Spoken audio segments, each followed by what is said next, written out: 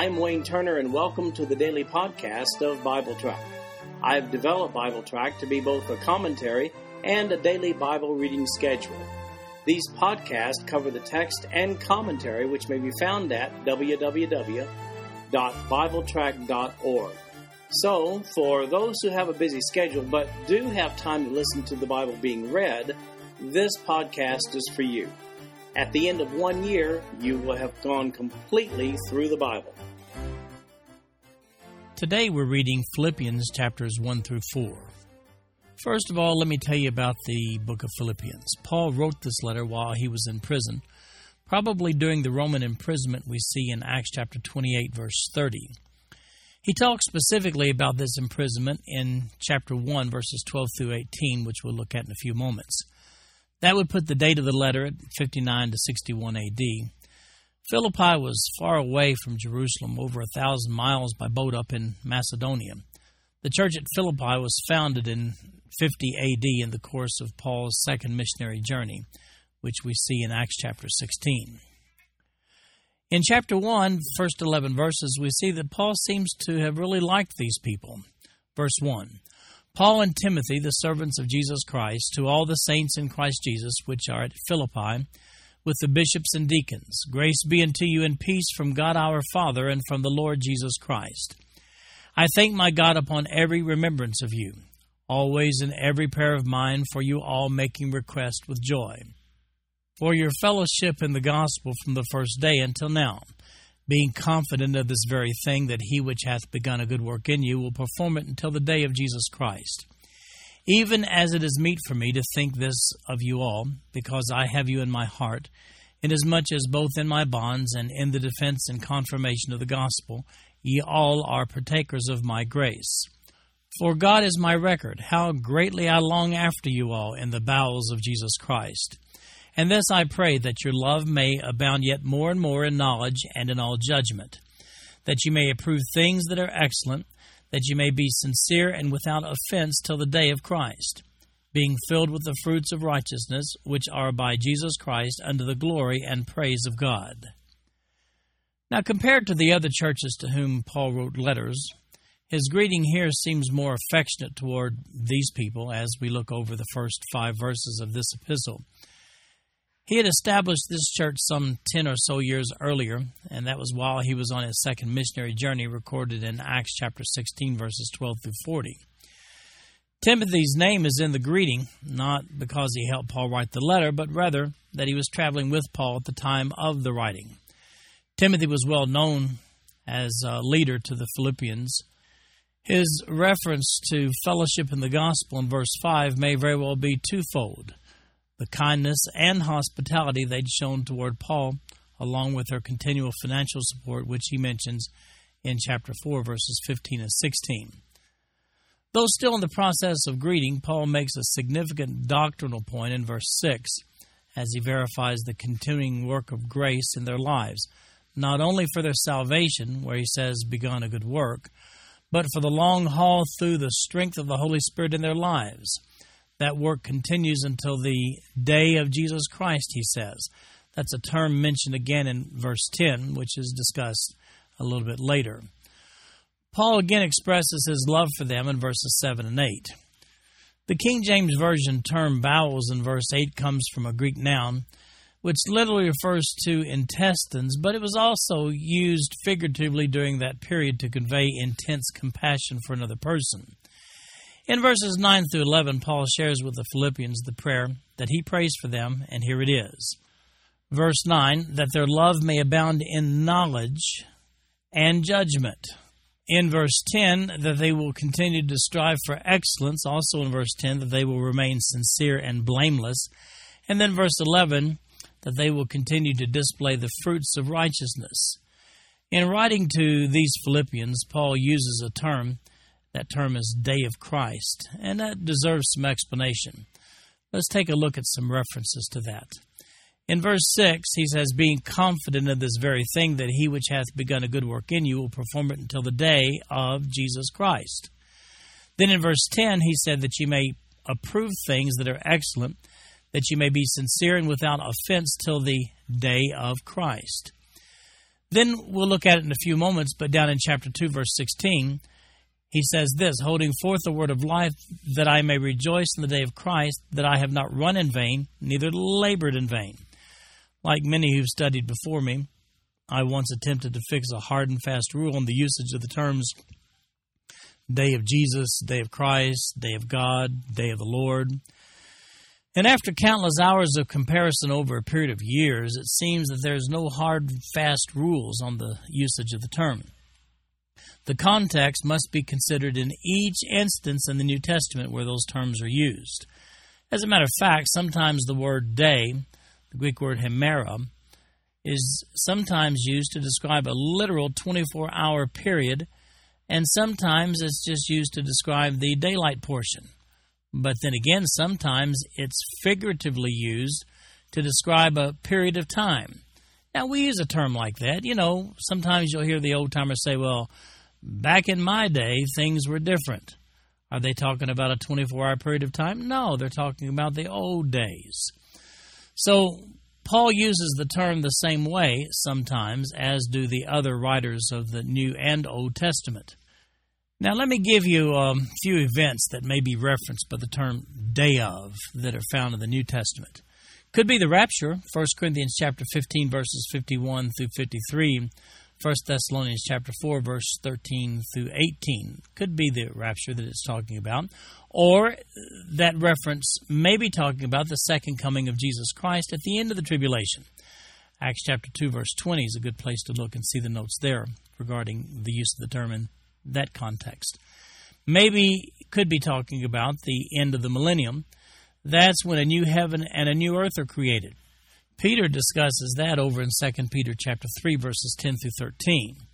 Or sometimes the day of could be referring to the entire period of the tribulation.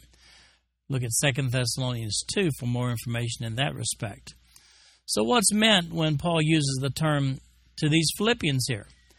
Well, in all three references, in chapter 1, verse 6 and verse 10, and then chapter 2, verse 16, in all three references, Paul is obviously making reference to the end of labors for believers in his day and ours here on earth. Therefore, those references clearly identify the rapture for believers. In verses 12 through 18 of chapter 1, Paul discusses his stay in prison. Verse 12. But I would ye should understand, brethren, that the things which happen unto me have fallen out rather unto the furtherance of the gospel, so that my bonds in Christ are manifest in all the palace and in all other places. And many of the brethren in the Lord, waxing confident by my bonds, are much more bold to speak the word without fear. Some indeed preach Christ even of envy and strife, and some also of good will. The one preached Christ of contention, not sincerely, supposing to add affliction to my bonds, but the other of love, knowing that I am set for the defense of the gospel. What then? Notwithstanding, every way, whether in pretense or in truth, Christ is preached, and I therein do rejoice, yea, and will rejoice. Well, right here, I just have to say, what a trooper. Paul acknowledges that his imprisonment in Rome is necessary for the advancement of the gospel. Paul was being availed with opportunities for spreading the gospel that just wouldn't have been possible otherwise. He remarks that this includes the palace, the Greek word praetorian, along with other places. Moreover, others have been emboldened to preach upon Paul's imprisonment as well, some with correct motivations and some without. Whatever their motivation, though, Paul says in verse 18, what then? Notwithstanding every way, whether in pretense or in truth, Christ is preached, and I therein do rejoice, yea, and will rejoice. The Greek word for pretense there is prophesis, which literally means false motive. Isn't it interesting that Paul is pleased that Christ is preached, even by those whose motivation for doing so is really not what it should be? Understand, he's not talking about false doctrine here. He's just talking about their motivation for preaching. And as long as the message is true.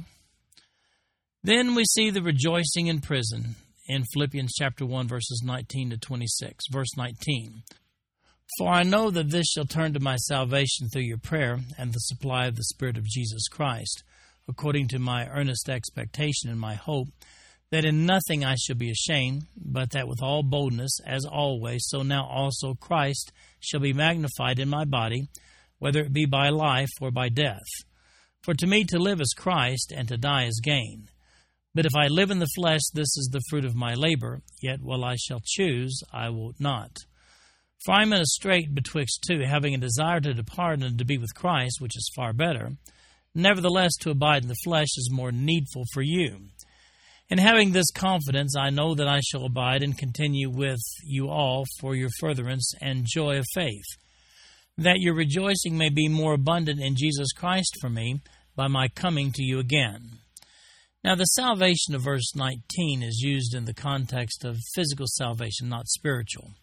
He's talking about physical deliverance from prison and from a potential death sentence. He's determined to be just as bold in the face of death as he is in life. I particularly like Philippians chapter 1, verse 21, which says, "For to me to live is Christ, and to die is gain." Paul says it's just all about Christ. His life is all about Christ. So, living, dying, it's all good to him.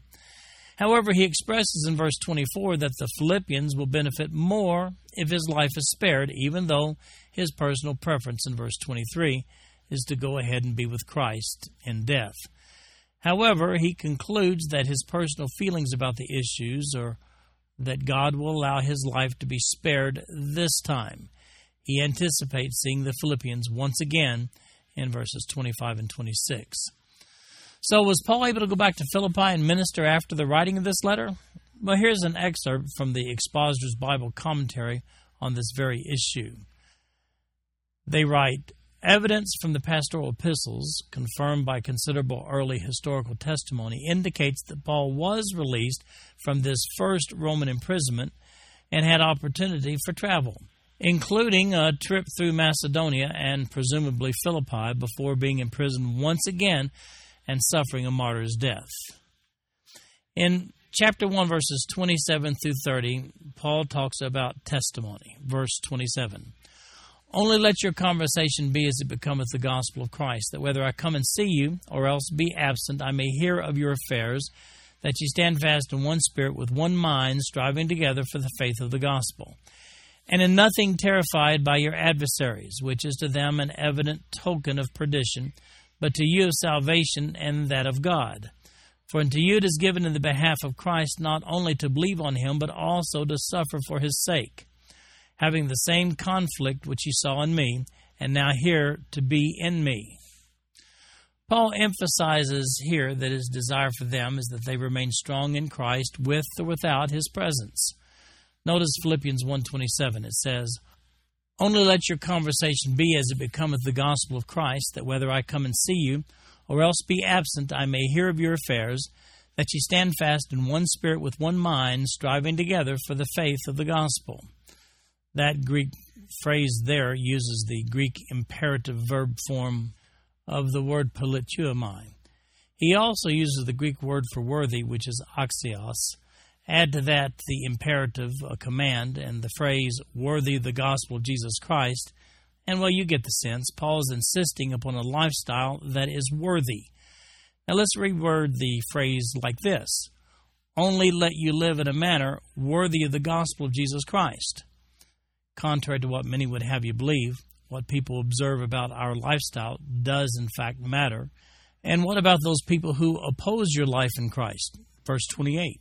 Well, that opposition is simply a verification of their impending destruction or perdition, and your salvation, by the way. And notice verse 29, a little suffering? Well, no big deal. It goes with the territory, as we said in verse 29, just as it is with Paul in verse 30. In chapter 2, Paul begins by talking about emulating Christ. Verse 1, "If there be therefore any consolation in Christ, if any comfort of love, if any fellowship of the Spirit, if any bowels and mercies, fulfill ye my joy, that ye may be like-minded, having the same love, being of one accord, of one mind. Let nothing be done through strife or vainglory, but in lowliness of mind let each esteem other better than themselves. Look not every man on his own things, but every man also on the things of others. Let this mind be in you, which was also in Christ Jesus, who, being in the form of God, thought it not robbery to be equal with God, but made himself of no reputation, and took upon him the form of a servant, and was made in the likeness of men. And being found in fashion as a man, he humbled himself, and became obedient unto death, even the death of the cross. Wherefore God also hath highly exalted him, and given him a name which is above every name, that at the name of Jesus every knee should bow, of things in heaven, and things in earth, and things under the earth, and that every tongue should confess that Jesus Christ is Lord, to the glory of God the Father. These verses show us the attributes of Christ, and they challenge us to emulate those attributes. Verses 1 and 2 make this point. If your comfort is from Christ, which he's not questioning, then be unified. There's that term for bowels again. In the Greek, it's a word which means your innermost part in your compassion. It was used figuratively during that period to convey intense compassion for another person. That's in verse 8 of chapter 1, where we first saw that. How does that look on the outside? Well, there's your answer in verses 3 and 4, selflessness. Verses 1 through 4 encourage us to work as a team with other believers. All of us are working toward the same goal. Who cares where the credit goes? It was for the good of the body of believers that Jesus Christ made his sacrifice, and that's seen in verses 5 through 11. These verses are actually worth memorizing. They demonstrate to us that Christ is worthy to be worshipped, and one day everyone will declare that he is Lord. Incidentally, these attributes of Christ are given to us here to support Paul's admonition of verses 3 and 4. Literally, don't get caught up in your own self-interest at the exclusion of the interest of others, just like Christ. In the study of Christ, these verses are of utmost importance, though Paul gives them almost incidentally in making a point about Christian lifestyle. In other words, these 7 verses, verses 5 through 11, have heavy Christological implications, and here they are. First, we see that Jesus Christ was in God's form equal to God in verse 6. Then we see in verse 7, the King James says, but made himself of no reputation. It's just 3 words in the Greek, and those 3 words are, he emptied himself. The Greek word for, it's a verb, for emptied there is kanao, and the noun form of that is kanos, fostering a theological term commonly called the kenosis. That's a reference to the emptying of himself that Christ did when he came to earth for our salvation. That emptying, by the way, made Christ no less deity, but we see in this verse that he did, in fact, take on human form. Then we see that in verse 8, he humbled himself and became obedient unto death. The suffering of the Messiah was a theological cornerstone of the Old Testament, and that's found in Isaiah chapter 53. And then it says in verse 9, God also hath highly exalted him, in verse 9. That's just one Greek verb translated highly exalted, and that word is huperopsao, which means hyper exalted. It literally means exalted to the highest level possible. That hyper exalted name is, by the way, Jesus, which we see in verse 9. All will, at some point in time, worship Jesus. That's in verses 10 and 11. The wording of these verses is meant to emphasize the all-inclusive acknowledgement of Jesus as Lord, and that means by all people everywhere. Even those who rejected Jesus Christ here on earth one day will be forced to acknowledge him, and that'll be at the white throne judgment in Revelation chapter 20, verses 11 through 15. Then we see the importance of a positive testimony in verses 12 through 18. Verse 12, wherefore, my beloved, as ye have always obeyed, not as in my presence only, but now much more in my absence, work out your own salvation with fear and trembling. For it is God which worketh in you both to will and to do of his good pleasure. Do all things without murmurings and disputings, that ye may be blameless and harmless, the sons of God without rebuke, in the midst of a crooked and perverse nation, among whom ye shine as lights in the world, holding forth the word of life, that I may rejoice in the day of Christ, that I have not run in vain, neither labored in vain. Yea, and if I be offered upon the sacrifice and service of your faith, I joy and rejoice with you all. For the same cause also do ye joy and rejoice with me. Now, here's a verse that's been taken out of context by biblical novices.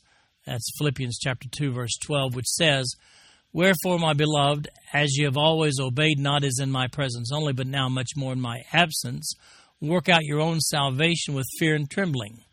Notice the context. Paul's talking to saved people to whom he's already ministered, but may not be able to personally minister in their presence again. He's telling these people that the details of positive Christian living before the world is something that they must work out on their own. This verse has nothing to do whatsoever with mixing works with salvation by faith. The work out in this verse is the Greek verb katergazomai, and it simply implies to be about the business of performing works that reflect salvation.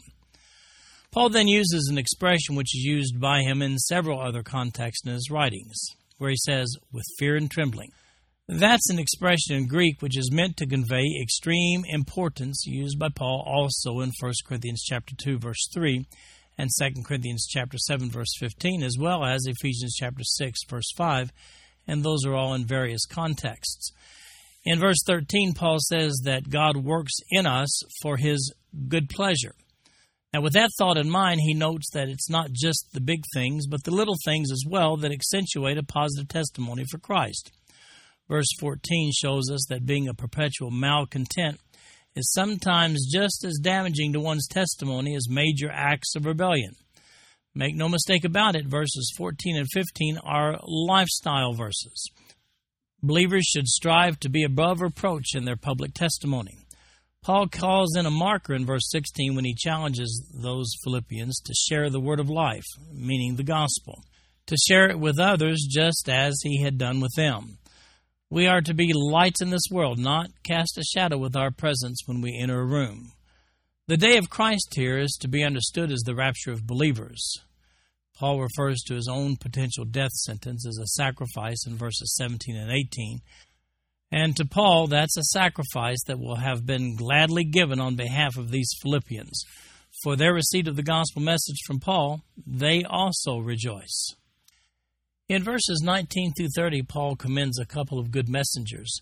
Verse 19, "But I trust in the Lord to send Timothy shortly unto you, that I also may be of good comfort when I know your state. For I have no man like-minded who will naturally care for your state. For all seek their own, not the things which are Jesus Christ. But ye know the proof of him, that, as a son with the Father, he hath served with me in the gospel. Him therefore I hope to send presently, so soon as I shall see how it will go with me. But I trust in the Lord that I also myself shall come shortly. Yet I supposed it necessary to send to you Epaphroditus, my brother, and companion in labor and fellow soldier, but your messenger, and he that ministered to my wants. For he longed after you all, and was full of heaviness, because that ye had heard that he'd been sick.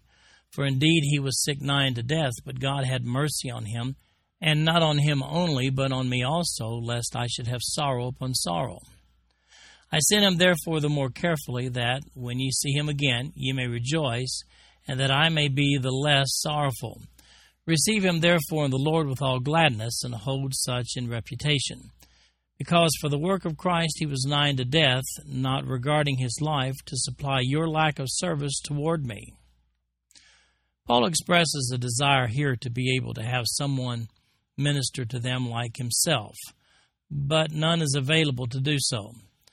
Nonetheless, he expresses his desire to send Timothy later and Epaphroditus soon to minister among them. He commends Timothy for being like-minded with himself in verse 20. That's a characteristic which Paul found rare in verse 21, he says. We see in verse 25 that it apparently was Epaphroditus who had brought word from the Philippian church to Paul, and perhaps a little cash while he was at it. In chapter 3, we see that only one thing counts, and that's faith in Christ. Verse 1, "Finally, my brethren, rejoice in the Lord. To write the same things to you, to me indeed is not grievous, but for you it is safe. Beware of dogs, beware of evil workers, beware of the concision. For we are the circumcision, which worship God in the Spirit, and rejoice in Christ Jesus, and have no confidence in the flesh. Though I might also have confidence in the flesh, if any other man thinketh that he hath whereof he might trust in the flesh, I more. circumcised the 8th day, of the stock of Israel, the tribe of Benjamin, and Hebrew of the Hebrews, as touching the law, a Pharisee, concerning zeal, persecuting the church, touching the righteousness which is in the law, blameless. But what things were gained to me, those I counted loss for Christ. Yea, doubtless, and I count all things but loss for the excellency of the knowledge of Christ Jesus my Lord, for whom I have suffered the loss of all things, and do count them but dung, that I may win Christ, and be found in him, not having mine own righteousness, which is of the law, but that which is through the faith of Christ, the righteousness which is of God by faith, that I may know him in the power of his resurrection and the fellowship of his sufferings, being made conformable unto his death, if by any means I might attain unto the resurrection of the dead. Not as though I had already attained, either were already perfect, but I follow after, if that I may apprehend that for which also I am apprehended of Christ Jesus. Brethren, I count not myself to have apprehended, but this one thing I do, forgetting those things which are behind, and reaching forth into those things which are before, I press toward the mark for the prize of the high calling of God in Christ Jesus.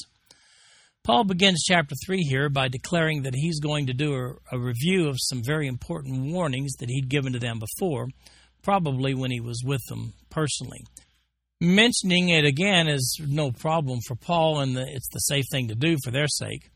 That warning to the people in Philippi is in verse 2, where he says, beware of dogs, beware of evil workers, beware of the concision. No, that's not a literal dog, that's a metaphoric dog. Metaphoric dog bites are the worst kind, by the way. Do a word search on dog in the Bible, and you'll see that dogs had a really, really bad reputation. They're the most referred to in the context of being scavengers. Paul's warning them to watch out for the spiritual scavengers. He also uses an extreme term when he says, beware of the concision. The Greek word used there is katatome, which means self-mutilators. He's addressing those people who had mixed Judaistic circumcision with grace as a component of salvation. By calling them self-mutilators, he's obviously completely discounting the role of circumcision in the salvation experience. No wonder the Jewish leaders hated him. Incidentally, you'll notice that this was the very accusation leveled against him back in Acts chapter 21, verse 21. Verse 3 sums it up with regard to the sadistic practice of requiring new believers to be circumcised when Paul says, for we are the circumcision which worship God in the Spirit and rejoice in Jesus Christ and have no confidence in the flesh. In other words, physical circumcision has nothing whatsoever to do with one's relationship with God. Spiritual circumcision is accomplished when one receives Christ as Savior. Then he wants his readers to understand that he himself has been through all of those Judaistic practices as he goes about and lists his credentials in verses 4 through 6. Now take a look at Paul's impressive set of Jewish credentials. In verse 4, he says, my credentials are a little bit hard to match. Verse 5, he was richly circumcised as a naturally born Jew. Verse 5 also, he could trace his lineage back to Benjamin. Also in verse 5, he was a member of the prestigious Pharisees. Verse 6, he passionately proved his zeal by persecuting believers before his salvation. Christians were initially sanctioned by the Roman Empire as a sect of Judaism.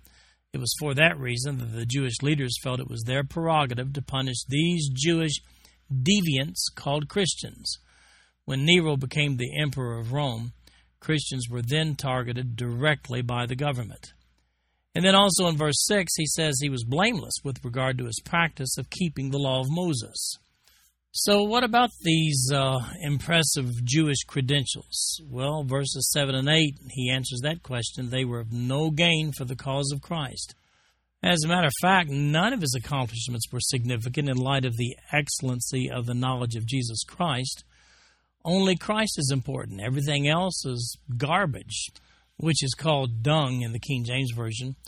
Upon winning Christ, verse 8, Paul explains that one's righteousness does not rest upon personal accomplishments, verse 9, but strictly upon the righteousness which is of God by faith. Now, verse 10 sounds important, but perhaps may seem a little cryptic. Let's break it down into parts. Paul is itemizing his personal experience with Christ when he says this, that I may know him. The Greek phrase simply says to know him, And then he goes on, and the power of his resurrection. It's the power of his resurrection that makes him capable of providing comfort and help. When we're baptized by immersion, we picture the death, burial, and resurrection of Jesus Christ as seen in Romans chapter 6, verses 1 through 14. So he says that I may know him and the power of his resurrection, and then thirdly, and the fellowship of his sufferings. Paul was happy to suffer for Christ just as Christ had suffered for him. And then finally he says, being made conformable unto his death. Paul was ready to suffer death just as Christ did. Speaking of his death in verse 10, Paul says in verse 11, if by any means I might attain unto the resurrection of the dead. The Greek word for attain there is katantao, which may also be translated arrive. It's a Greek aorist subjunctive and should be understood as possible soon-to-come eventuality of the death that we see in verse 10. In other words, if somehow I should arrive into the resurrection of the dead. He's close to a death sentence, and it could happen. That brings up another point. Is Paul finished then? Is he throwing in the towel, so to speak? No. He emphasized in verses 12 and 13 that he's still in the race. He uses a little bit of athletic talk here to make his point. He hasn't attained, as in received the prize yet, nor is he portraying himself as the finished product of Christ when he says already perfect or complete. He continues to pursue the same mission of Christ. Therefore, he doesn't consider himself to be finished, verse 13. But he does know that past accomplishments are of no benefit, and he's reaching forth. The Greek word epektanomai means to stretch one's muscles. That's toward a goal, which he refers to in verse 14 as the prize of the high calling of God in Christ Jesus. So here's what Paul means to convey. He's working hard, giving his all, to reach his ministry goals. These goals were set before him by Jesus himself. In chapter 3, verses 15 to 21, Paul encourages to stick to the plan. Verse 15, let us therefore, as many as be perfect, be thus minded, that if anything ye be otherwise minded, God shall reveal even this unto you. Nevertheless, whereto we've already attained, let us walk by the same rule, let us mind the same thing. Brethren, be followers together of me, and mark them which walk so as ye have us for an example.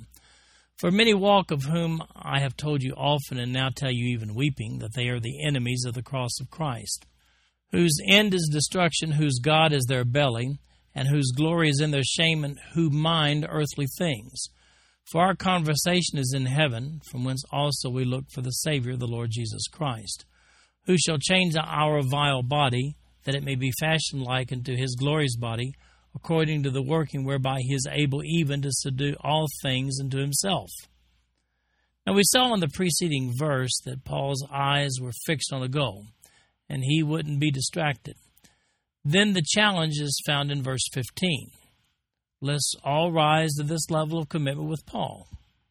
If you're thinking otherwise, a Spirit-led believer will see it. Now, there's some more lifestyle verses regarding Christian maturity in verses 16 and 17. Don't get hung up on that word perfect in verse 15.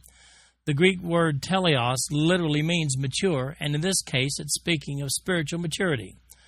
Paul admonishes them to live consistently and according to established rules of godliness.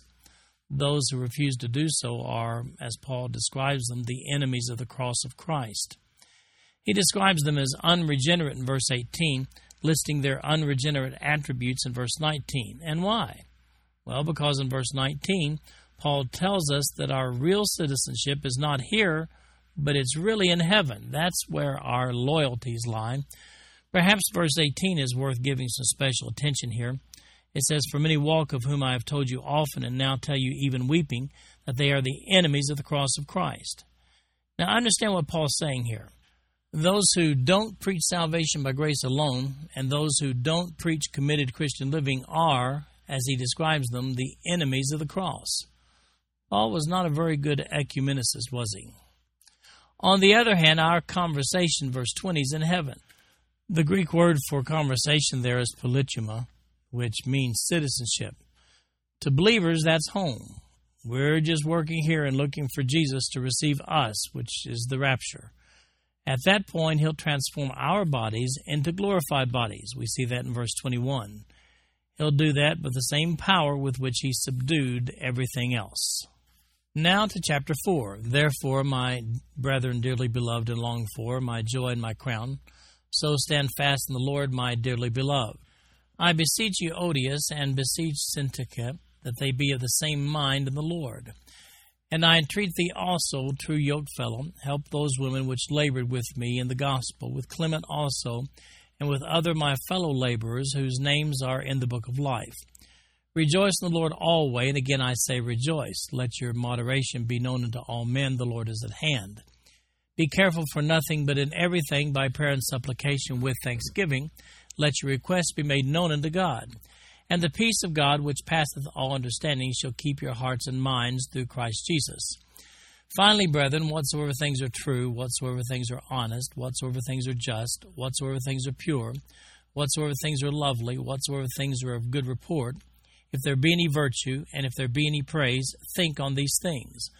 Those things which ye have both learned and received and heard and seen in me do, and the God of peace shall be with you. We saw some high-level living in chapter 3.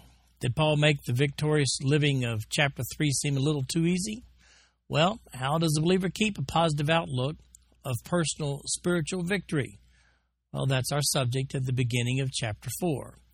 In verse 1, Paul tells them to stand fast or stand firm in the Lord. Adverse circumstances can get you down, as perhaps had happened between the two women of verse 2. We don't have additional information on that situation. He solicits some third-party assistance for the remedy in verse 3. Now, we come to some of my favorite verses here in counseling those who are distraught. Verses 4 and 5 tell us to stay in the state of rejoicing. Displaying our moderation means gentleness. Well, how's that accomplished? Well, here it is in verses 6 through 8. Don't worry, pray instead. God's peace that passes all understanding will prevail in you. But wait, there's more. Control your thought life. That's in verse 8. You know, garbage in, garbage out. Instead, fill your minds with virtuous thoughts. So, here are the action items for believers, especially the distraught in verses 4 through 8. First of all, we see in verse 4, stay in a state of rejoicing. That's also seen, by the way, in 1 Thessalonians chapter 5, verse 16. Secondly, display your Holy Spirit-empowered gentleness in verse 5, manifested, by the way, as the fruit of the Spirit in Galatians chapter 5, verses 22 and 23. Thirdly, pray about everything, and then experience the peace of God as a result in verses 6 and 7. If you'd like a more effective prayer life, if you'd like to know more about effective prayer, look at Luke chapter 11, verses 1 through 10, and read the notes there. The peace of God, by the way, comes as a result of having committed everything to God in prayer. And finally, in verse 8, force yourself to think on virtuous things. When you dwell on troubling thoughts, it's difficult to acquire victory over your circumstances. Now, this is God's therapy, by the way. Try it, and I think you'll see that it works. And then in verses 10 through 13, Paul says, I don't let a little thing like prison get me down. Verse 10, but I rejoice in the Lord greatly, and now at the last your care of me hath flourished again, wherein you were also careful, but ye lacked opportunity. Not that I speak in respect of want, for I have learned in whatsoever state I am therewith to be content. I know both how to be abased, and I know how to abound. Everywhere and in all things I am instructed both to be full and to be hungry, both to abound and to suffer need. I can do all things through Christ, which strengtheneth me. Well, here it is. Life ain't fair. Well, that's what they say in the South. But you don't hear Paul complaining even though he's in prison while he's writing this very letter. So what does the guy say when he's in prison? Well, look at verse 11. Not that I speak in respect of want, for I have learned in whatsoever state I am therewith to be content. What? Content in prison? I know folks who get cranky if they have to share a bathroom. Maybe we need to adjust our expectations. Paul lays his whole dependence on Christ in verse 13 when he says, I can do all things through Christ which strengtheneth me. And then in verses 14 to 23, we have Paul's typical goodbye stuff. Verse 14, notwithstanding ye have well done, that ye did communicate with my afflictions. Now ye Philippians know also that in the beginning of the gospel, when I departed from Macedonia, no church communicated with me as concerning giving and receiving, but ye only. For even in Thessalonica ye sent once and again into my necessity. Not because I desire a gift, but I desire fruit that may abound to your account.